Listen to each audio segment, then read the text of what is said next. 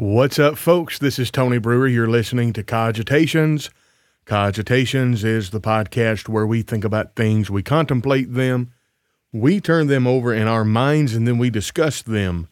Daniel chapter 7, verse 28, Daniel writes, "Hitherto is the end of the matter. As for me, Daniel, my cogitations much troubled me, my countenance changed in me, but I kept the matter in my heart." Now, we're not going to keep the matter in our heart. We're going to talk about it.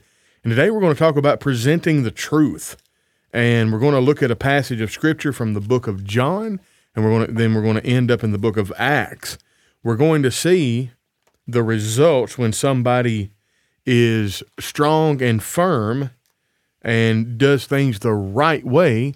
And then we're going to look at what happens when somebody does things the wrong way, how to present the truth. If you've read the show notes and the description of this podcast, you know that many times accusations are levied against people who speak the truth. What happens is somebody will passionately proclaim the truth of God's word, or the truth of any, just the a priori reality that we can see around us. And it will inevitably make some people mad. I mean, it'll make them angry. And they'll say, well, I don't want to be associated with you anymore. You know, that's happened in the Lord's church. In fact, that's happened here in Riverview even with this small work up here. You know, sometimes you've got to proclaim the truth, and not everybody is going to draw near unto the source of truth, which is God. All right. Now, before we get into the meat of our podcast and I start talking about this, I would like to invite you to support me as a podcaster. www.patreon.com/nearchurches. That link is in the show notes. My PayPal is also nearchurches@gmail.com. You can send me a PayPal. I'm using those funds to boost and promote the podcast. We want to get this, grow our listening audience to as many listeners as we possibly can.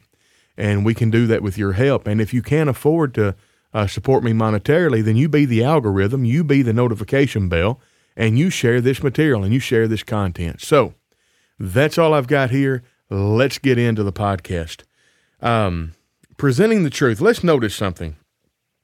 In John chapter 10, Jesus says the illustration of the good shepherd, the sheepfold, and the door of the sheepfold. And he speaks the truth to them. I'm going to start in John chapter 10, verse 17. "Therefore my Father loves me, because I lay down my life that I may take it again. No one takes it from me, but I lay it down of myself. I have power to lay it down, and I have power to take it again. This command I have received from my Father." Well, therefore there was a division again among the Jews because of these sayings. So we notice right there that the truth, it will divide. The truth will divide people one from another. That is inevitable. You cannot mitigate that.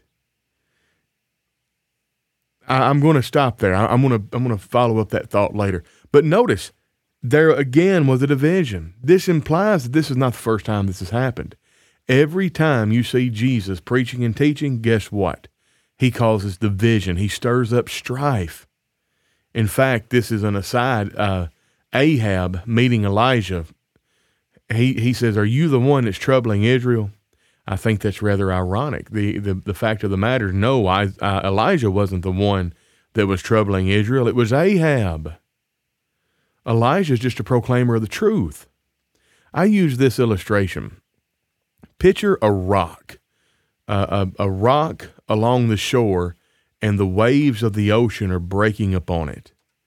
And when the waves of the ocean split on that rock, it is tumultuous, it is violent, there's violent undertow and undercurrent, the foam, the spray, it is not pleasant. Is it the rock's fault? The rock is just being a rock. The rock of the truth will do that as well. The whims and desires upon which the waves of the world crash is the rock. Jesus Christ, the truth. Something to think about. Now, therefore there was a division again among the Jews because of these things. And many of them said, he has a demon and is mad. Why do you listen to him? Others said, these are not the words of one who has a demon. Can a demon open the eyes of the blind? Now it was the feast of dedication in Jerusalem, and it was winter. And Jesus walked in the temple in Solomon's porch. Then the Jews surrounded him and said, how long do you keep us in doubt? If you are the Christ, tell us plainly. Listen to what Jesus says. Jesus answered them, I told you, and you do not believe. The works that I do in my Father's name, they bear witness of me. But you do not believe, because you are not of my sheep. As I said to you, my sheep hear my voice, and I know them, and they follow me. And I give them eternal life, and they shall never perish, neither shall anyone snatch them out of my hand. My Father who has given them to me is greater than all, and no one is able to snatch them out of my Father's hand. I and my Father are one. Folks, he told them plainly. They knew exactly what he was saying here. Do you want me to tell you how I know that they knew exactly what he was saying here? Because of the very next verse. Then the Jews took up stones to kill him, or to stone him. Well, what happens in a stoning? The idea of a stoning is you die. Incidentally, I'm so glad for our audience today. Why don't you share the live stream and maybe invite some of your friends? I really appreciate it, and you'll help us grow more than you know. All right. So, what could Jesus have done to mitigate this reaction from the crowd? Remember, Jesus is the perfect teacher. Jesus is the perfect knowledge. He's the perfect logic. He's the perfect love. He could not be any more reasonable, any more clear, any more loving, any more or less passionate. He is the standard.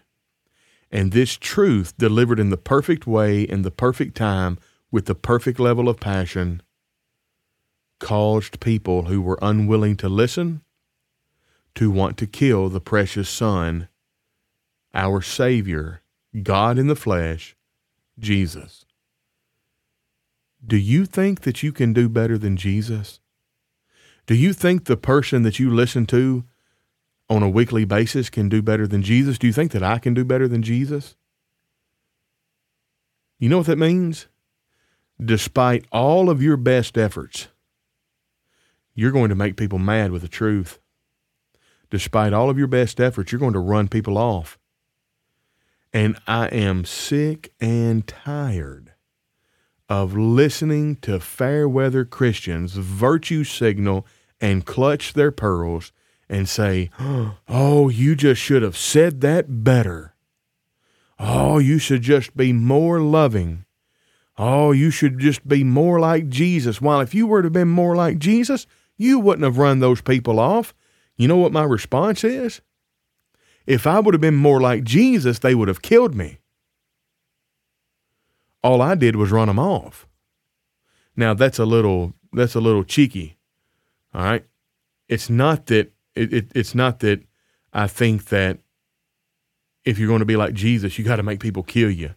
It's a little bit of hyperbole to prove a point. I'm showing the absurdity of that foolish accusation. If you'd have just been a little bit more like Jesus, you wouldn't have run those people off. How many people did Jesus run off versus how many people did he draw to him? Jesus ran way more people off than he drew to him. I challenge you to go look at every time he's preaching. And every time there was a response to his preaching, the multitudes left, the remnant remained. The small remnant. Dinah Harden, thank you so much. Brandon Dressner, good to see you this afternoon. And now, I want to be clear. I want to be crystal clear. If you use what I'm saying as an excuse to be overly harsh or unkind with the truth and being offensive with the truth, then you've missed the mark. And you're not a son of your Father in heaven, an adopted brother to your Savior, Jesus Christ. You're a child of your father, the devil. because the devil, he can use scripture and he can damn somebody's soul to hell with it. And that's what you'd be doing. In fact, this is an aside. Let's chase a squirrel. Let's go to Philippians chapter 1. I want to expound on this really quickly. I'm taking the time here because I want to be clear as a bell that if you use what I'm saying here today as an excuse to be offensive with the truth, then you're not going to make heaven. All right? Listen to this. Verse 12 of chapter 1, the book of Philippians.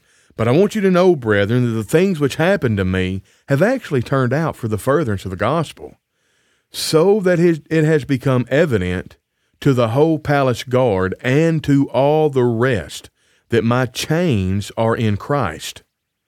And most of the brethren in the Lord, having become confident by my chains, are much more bold to speak the word without fear. Some indeed preach Christ, even from envy and strife, and some also of good will.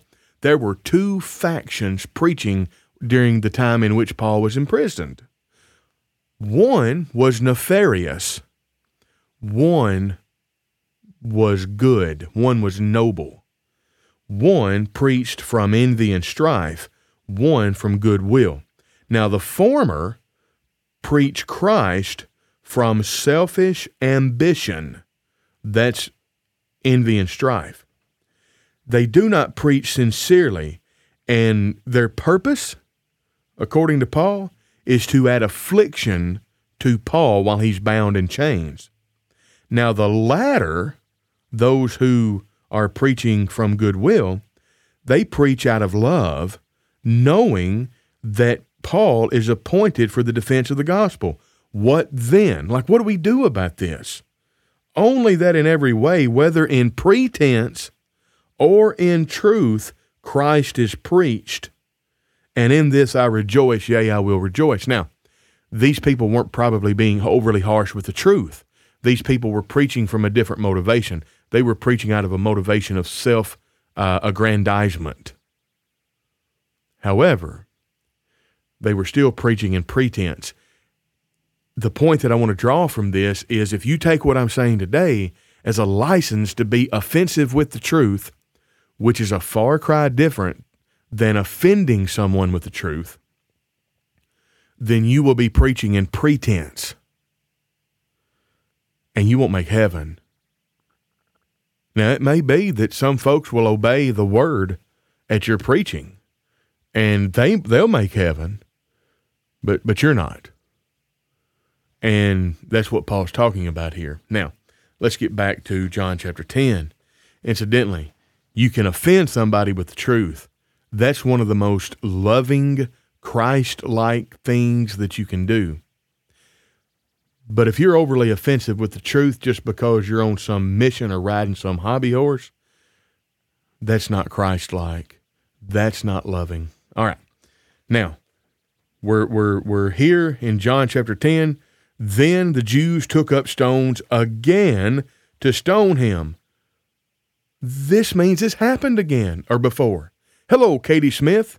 Katie Smith, I consider myself a wordsmith, and serendipitous is a word that comes to mind. Katie Smith says, hello, nice surprise.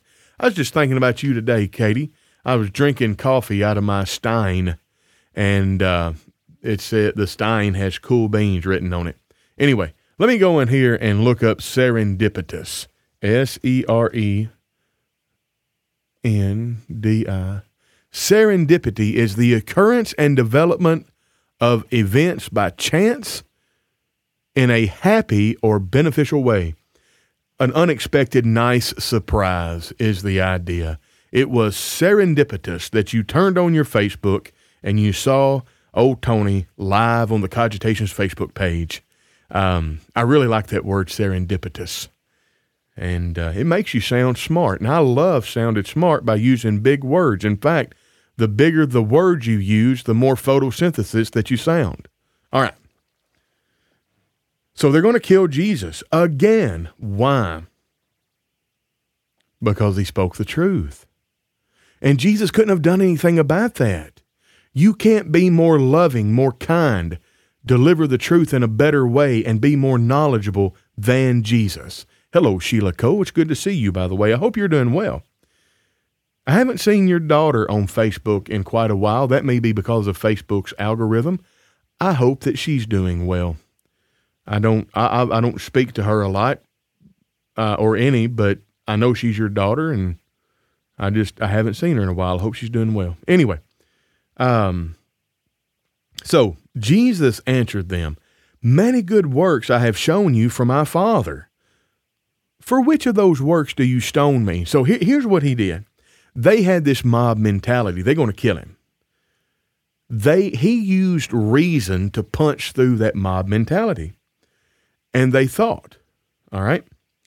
So they thought, for which one of these works do you stone me? Well, the Jews answered him, saying, "For a good work we do not stone you, but for blasphemy.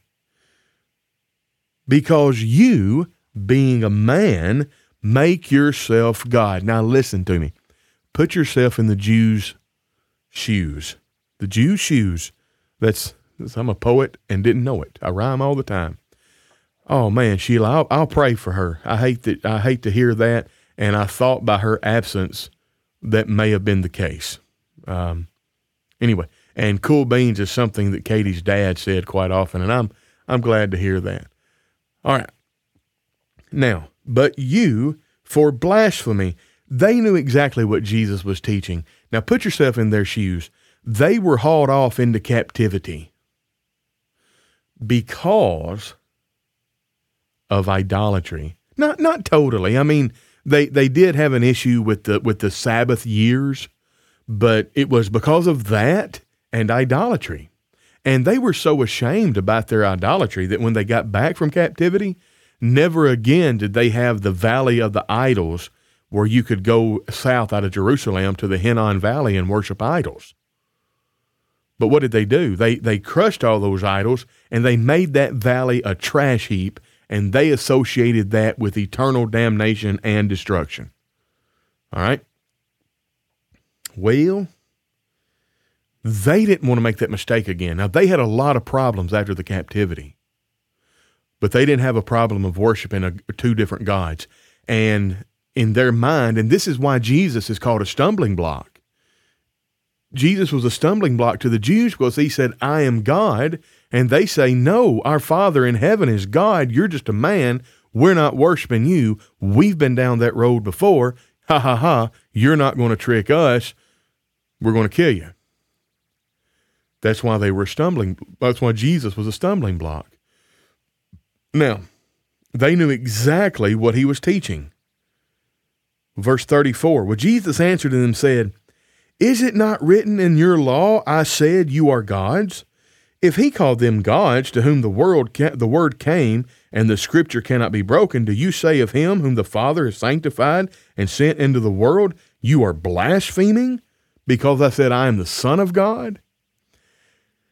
I'm not going to get into the logical nature of that argument. It's rather brilliant, and I believe he's using a tactic called equivocation in a very obvious way in order to kind of turn them on their ear. That being said, verse 37, if I do not the works of my Father, do not believe me.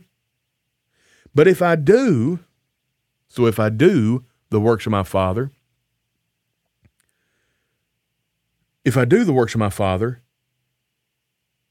though you do not believe me, in other words, my words, believe the works that you may know and believe that the Father is in me and I in him. In other words, that we're in fellowship.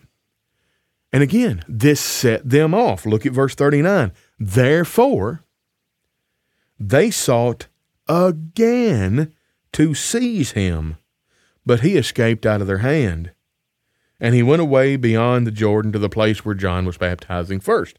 So let's think about this. Jesus spoke the truth. He did not compromise. He did not change. He did not acquiesce to the crowd. And at least 3 times alluded to in this short passage of Scripture, They wanted to kill him. You can't preach better than Jesus. You can't be more loving than Jesus. You can't be more kind than Jesus. If you have faith in God, speak the truth in love of the truth, doing your best to not be overly offensive with the truth, and let the chips fall where they may. And by God in heaven, when you see somebody do it and somebody doesn't like it, don't take the side of the person that doesn't like the person preaching the truth. Scrutinize what the person is saying. If they're saying the truth and a person is offended, you need to take the position, listen, I don't care what you think. I'll make it personal. Look, I don't care what you think about old Tony. You know, Tony looks kind of goofy. He's got this big unkempt beard. He's missing a tooth. He's balding. He's overweight. He's brash. He says things kind of bluntly.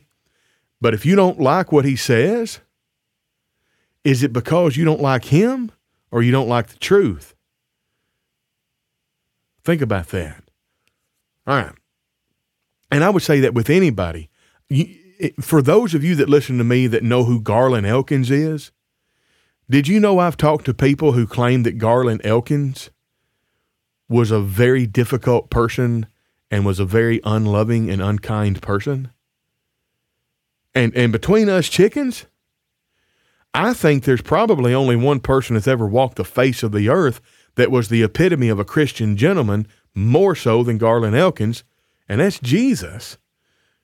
And I don't think I'm blaspheming there. I'm telling you, man. Garland Elkins was an amazing individual. He's still existent. He's just gone on to his reward. Awesome, Katie. Katie says, I never fully understood the reasoning behind Jesus being a stumbling block. It makes sense. Oh, yeah. What do you mean you're God? Man, you ain't God. My God's in heaven, and our culture spent 70 years in captivity because we worshiped another God. We're not worshiping you. You think you're going to get us. You're crazy. Anyway, Katie Smith says, that's the way it is with certain political figures. Some can't stand the man and therefore can't believe what he says, even if he's speaking the truth. That's it. Garland Elkins was soft-spoken, but he carried a big stick. And, of course, she puts in parentheses Scripture. Metaphorically, that stick is Scripture. Incidentally, I'll tell you a story about Garland Elkins. I was at the Truth and Love lectureships in Pulaski, Tennessee at East Hill Church of Christ. And it was while I was a student. And Brother Elkins was rather feeble at that time. He was very close to 90. And if you'll remember in Episode 2, Attack of the Clones, Star Wars, the first time my generation, we're used to Yoda as he was. I'm nerding out on you. We're used to Yoda as he was on Dagobah in, come on, Tony.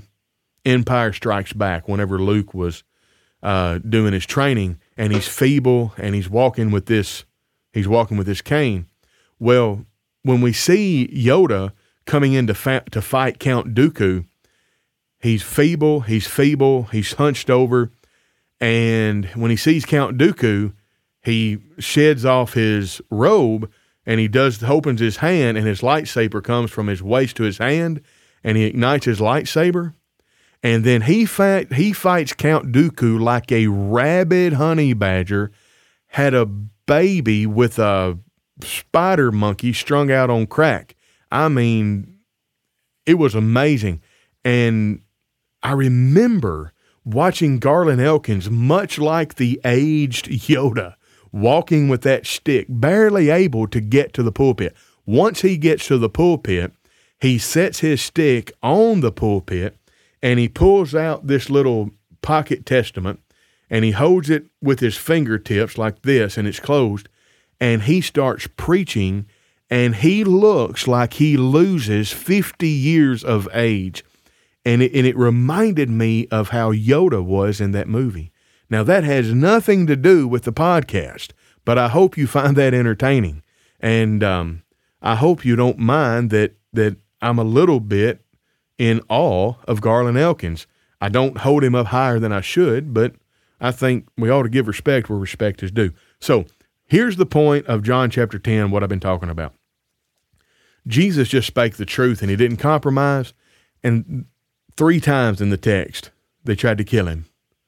And you're not going to be doing any better than that. Now, let's go to Acts chapter 21 and let's see what happens when a man of God compromises and tries to acquiesce to the crowd. You might not think there's an example of that in Scripture, but there is. And of all people, it's the Apostle Paul.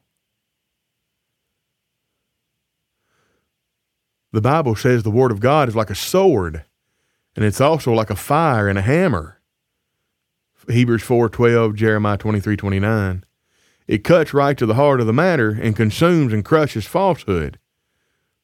When it does that, it can elicit 2 different responses. I said that like a hillbilly. It can elicit two different responses. From the honest heart, it can induce change. From the hardened heart, it often provokes anger. We see that with the Jews as well as with many in the world today. Absolutely, Jason. Absolutely. Now, Paul compromised. Let's see how it worked out for Paul. Acts chapter 21, verse 17. Paul goes to Jerusalem. And when he had come to Jerusalem, the brethren and when we had come to Jerusalem, the brethren received us gladly. On the following day, Paul went in with us to James, and all the elders were present. When he had greeted them, he told in detail those things which God had done among the Gentiles through his ministry. And when they heard it, they glorified the Lord and said unto him, You see, brother, how many myriads of Jews there are who have believed, and they are all zealous for the law. Y'all, that means the law of Moses. But they have been informed about you that you teach all the Jews who are among the Gentiles to forsake Moses, saying that they ought not to circumcise their children, nor to walk according to the customs. What then? The assembly must certainly meet, for they will hear that you have come. Therefore, do what we tell you to do. We have 4 men who have taken a vow. Take them and be purified with them and pay their expenses, so that they may shave their heads, and that all may know that those things which they were informed concerning you are nothing, but that you yourself also walk orderly and keep the law. Now, question, did Paul keep the law of Moses? He did not. But what they want him to do is participate in this ritual to communicate to the people that he did. That is a lie. That is deceitful. That is acquiescing to the myriads of Jews who were present. Verse 25, But concerning the Gentiles who believe, we have written and decided that they should observe no such thing, except they should keep themselves from things offered to idols, from blood, and from things strangled, and from sexual immorality. Well, that was... the Jews and the Gentiles were not under 2 different laws. That's a reference back to Acts chapter 15. And Acts chapter, Katie Smith, I do believe it is the Nazirite vow. I really do. Well, I think it is. All right. So,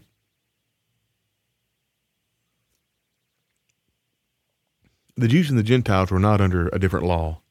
Acts chapter 15, there was a synod, and the Holy Ghost oversaw it. And they said that these things only are coming over from the law of Moses. That's what they're talking about. Had nothing to do. In other words, if you're a Gentile, you got to keep these things. If you're a Jew, you still have to keep the law of Moses. That is not what the takeaway of that was supposed to be. Now, verse 26. Then Paul took the men, and the next day, having been purified with them, entered the temple to announce the expiration of the days of purification. At that time, an offering should be made for each one of them. Paul, a Christian, allowed an animal sacrifice to be made on his behalf. Folks, in what world is that correct? In what world is that right? All he's doing is acquiescing to the mob to communicate that he still follows the law of Moses like a good Jew. All right, verse 27.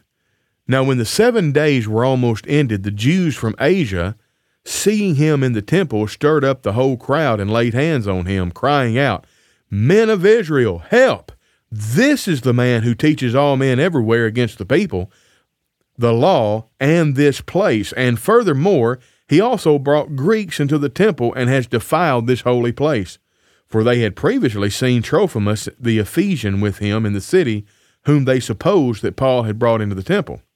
And all the city was disturbed, and the people ran together, seized Paul, and dragged him out of the temple, and immediately the doors were shut. Verse 31. Now as they were seeking to kill him, news came to the commander of the garrison that all Jerusalem was in an uproar. He immediately took soldiers and centurions and ran down to them. And when they saw the commander and the soldiers, they stopped beating Paul. They were beating Paul.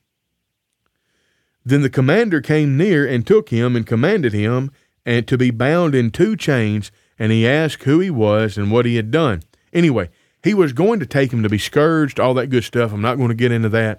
I just want to see here. Paul wanted to try to appease the crowd and mitigate the truth. He compromised. And where did it get him? They still tried to kill him. Jesus didn't compromise. What did it get him? They still tried to kill him. You see where I'm getting with this? The people are going to come after you regardless. You might as well at least suffer for doing good. Don't suffer as an evildoer. Suffer for the cause of Christ. If you suffer for the cause of Christ, there's purpose in it. It makes you stronger. If you suffer like Paul suffered here, he just got what he deserved. Something to think about. Is this similar to 1 Corinthians 9? I don't know. Let me read that. Maybe. 1 Corinthians 9, 19 through 23. For though I am free from all men, I have made myself a servant to all that I might win some. I remember this. I'll talk about this, Katie. It's good to bring up. For though I am free from all men, I have made myself a servant to all that I might win the more. And to the Jew I became as a Jew, that I might win the Jews. To those who were under the law, as under the law, that I might win those who were under the law. To those who were without law, as without law, not being without law toward God, but under the law toward Christ, that I might win those who were without law. To the weak I became as weak, that I might win the weak. I became all things to all men, that I might by all means win some.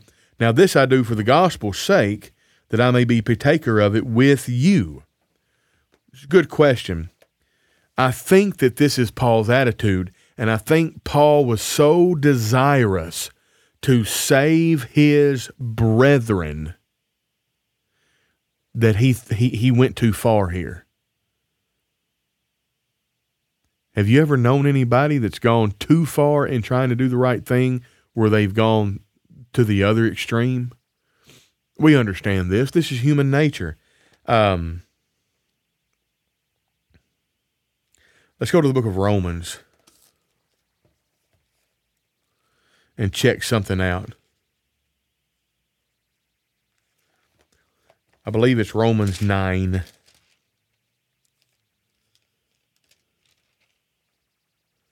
Listen to this. Now remember, we just read where Paul compromised the truth. Paul was teaching that you should eschew the law of Moses and follow the law of Christ, and you don't have to circumcise your children. You don't have to keep the commandment statutes of the law of Moses. In Jerusalem, he took a vow and allowed a blood sacrifice on his behalf, in order to communicate that he taught no such thing and that he himself kept the law of Moses. I tell the truth in Christ. This is verse 1 of chapter 9, book of Romans. I tell the truth in Christ. I am not lying. My conscience also bearing me witness in the Holy Ghost, that I have a great sorrow and continual grief in my heart. For I could wish that myself were accursed from Christ, for my brethren, my countrymen, according to the flesh, who are Israelites, to whom pertain the adoption, the glory, and the covenants, the giving of the law, the service of God, and the promises, of whom are the fathers, and from whom, according to the flesh, Christ came, who is over all, the eternally blessed God. Amen. Paul toyed with the idea of trading his soul for the Jews, for his brethren, his kinsmen, his countrymen. I think that's what motivated him in Acts 21 there. And I think it caused him to go too far. You see, the lesson, the takeaway from here,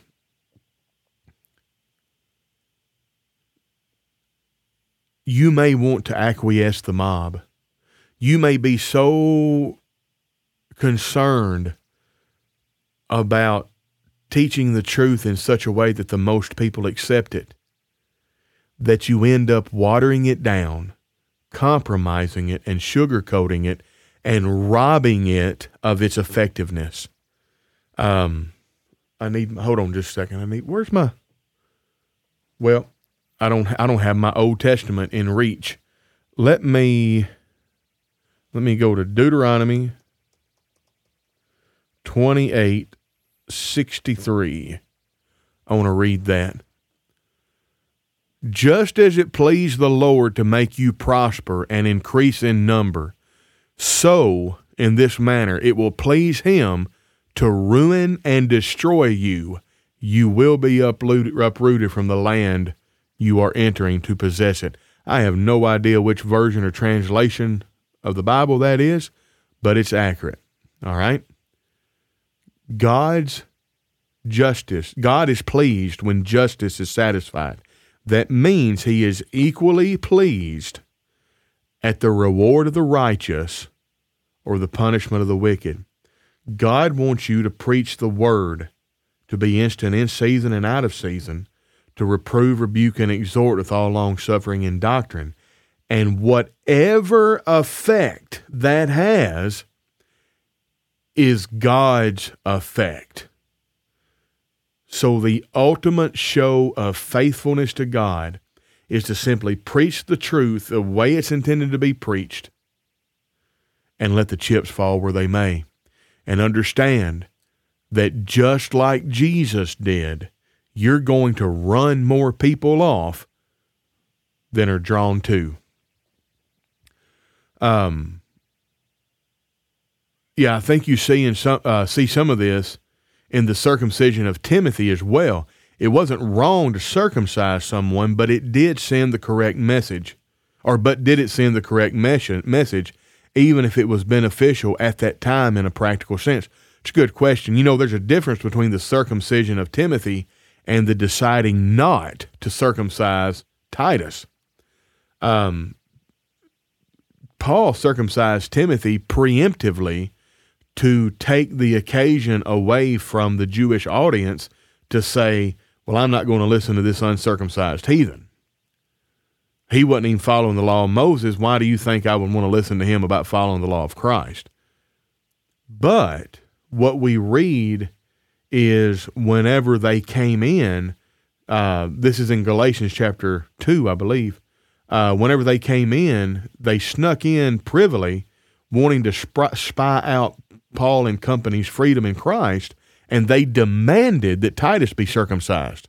And he said, no, not for 1 minute. We're not going to mess with that.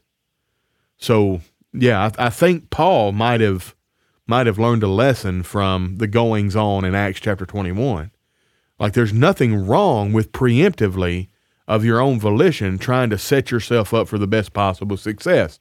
I take this lesson about, what if I'm at a congregation and the elders are like, listen, you really need to wear a coat and tie when you preach. well, I don't think I ought to wear a coat and tie, but I take the lesson from Titus and Timothy. Now, if they said, well, we're not going to let you do anything, we're not going to let you preach, we're not going to let you wait on the table, we're not even going to let you pray or read scripture unless you wear a coat and tie, I would probably take a vow that as long as I'm here, I will never wear a coat and tie. But if it was put to me like, listen, we're not binding this on you, but it would be better if you wore a coat and tie because that's just what people have always done. It's a propriety in this society, and you would be better received if you wore a coat and tie. I'd wear a coat and tie. Same principle with Titus and Timothy and the circumcision. In one sense, maybe that was his thorn in the flesh. He desired for his countrymen to be saved so much so that he would have given up his soul for them, as you said. I've never considered that, but that's a very good possibility. It bothered him so much, and that would have been a good message. Paul, my grace is sufficient. My grace is sufficient for you. It's sufficient for them. You've got to let them alone. Let them do what they're going to do. Yeah, it's good. I can see that. I think the beauty of not knowing what the thorn in the flesh is that we can apply it to many different things and take a good lesson from it. All right. I hope I've conveyed the point of this podcast. When you look at, I said Acts chapter 21. Yeah, it is 21.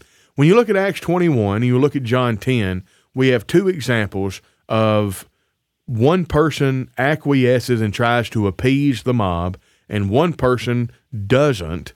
Both of them had attempts made on their life. The lesson for us, preach the word, be instant in season and out of season, reprove, rebuke, and exhort with all long-suffering and doctrine, and let the chips fall where they may. You might suffer for it, but I would rather suffer for preaching the truth uncompromisingly than compromise and sugarcoat it and dilute it and still suffer. For one, I will suffer in eternity. For one, my suffering will be temporary. And that's the lesson. And I hope you've enjoyed this. I hope the sound quality has been okay. Where's my little, I don't know if you can see this. This is supposed to have a point on it. It broke off. I am doing this deaf, as it were. I cannot hear what you're hearing. And so I don't know if this sounds good or not. I'm assuming it sounds okay because we got a good crowd and nobody left and nobody complained. But I'm going to have to leave right now and go to Long and McQuaid and get this little $5 or $6 part and figure out how to get the tip end that broke off into my deal. So, yeah, that's not a big inconvenience, more like a button off of my shirt or a hole in my pocket. But anyway, I really appreciate you all sticking around. Katie Smith, I'm glad you came in today as well. Thank you for the feedback, Sheila, on the sound, and thank you for the encouragement, Diana. Diana, sorry. And that's all I've got here. Listen, if you want to support me as a podcaster, that's in the show notes. And if you can't or don't want to support monetarily, be the algorithm for me. Be the notification bell for me. Share this. Share my podcast when you see it. Be sure and like the Cogitations Facebook page. And other than that, this has been Tony Brewer with Cogitations. Be sure and unapologetically preach the truth. And we'll catch you on the flip side.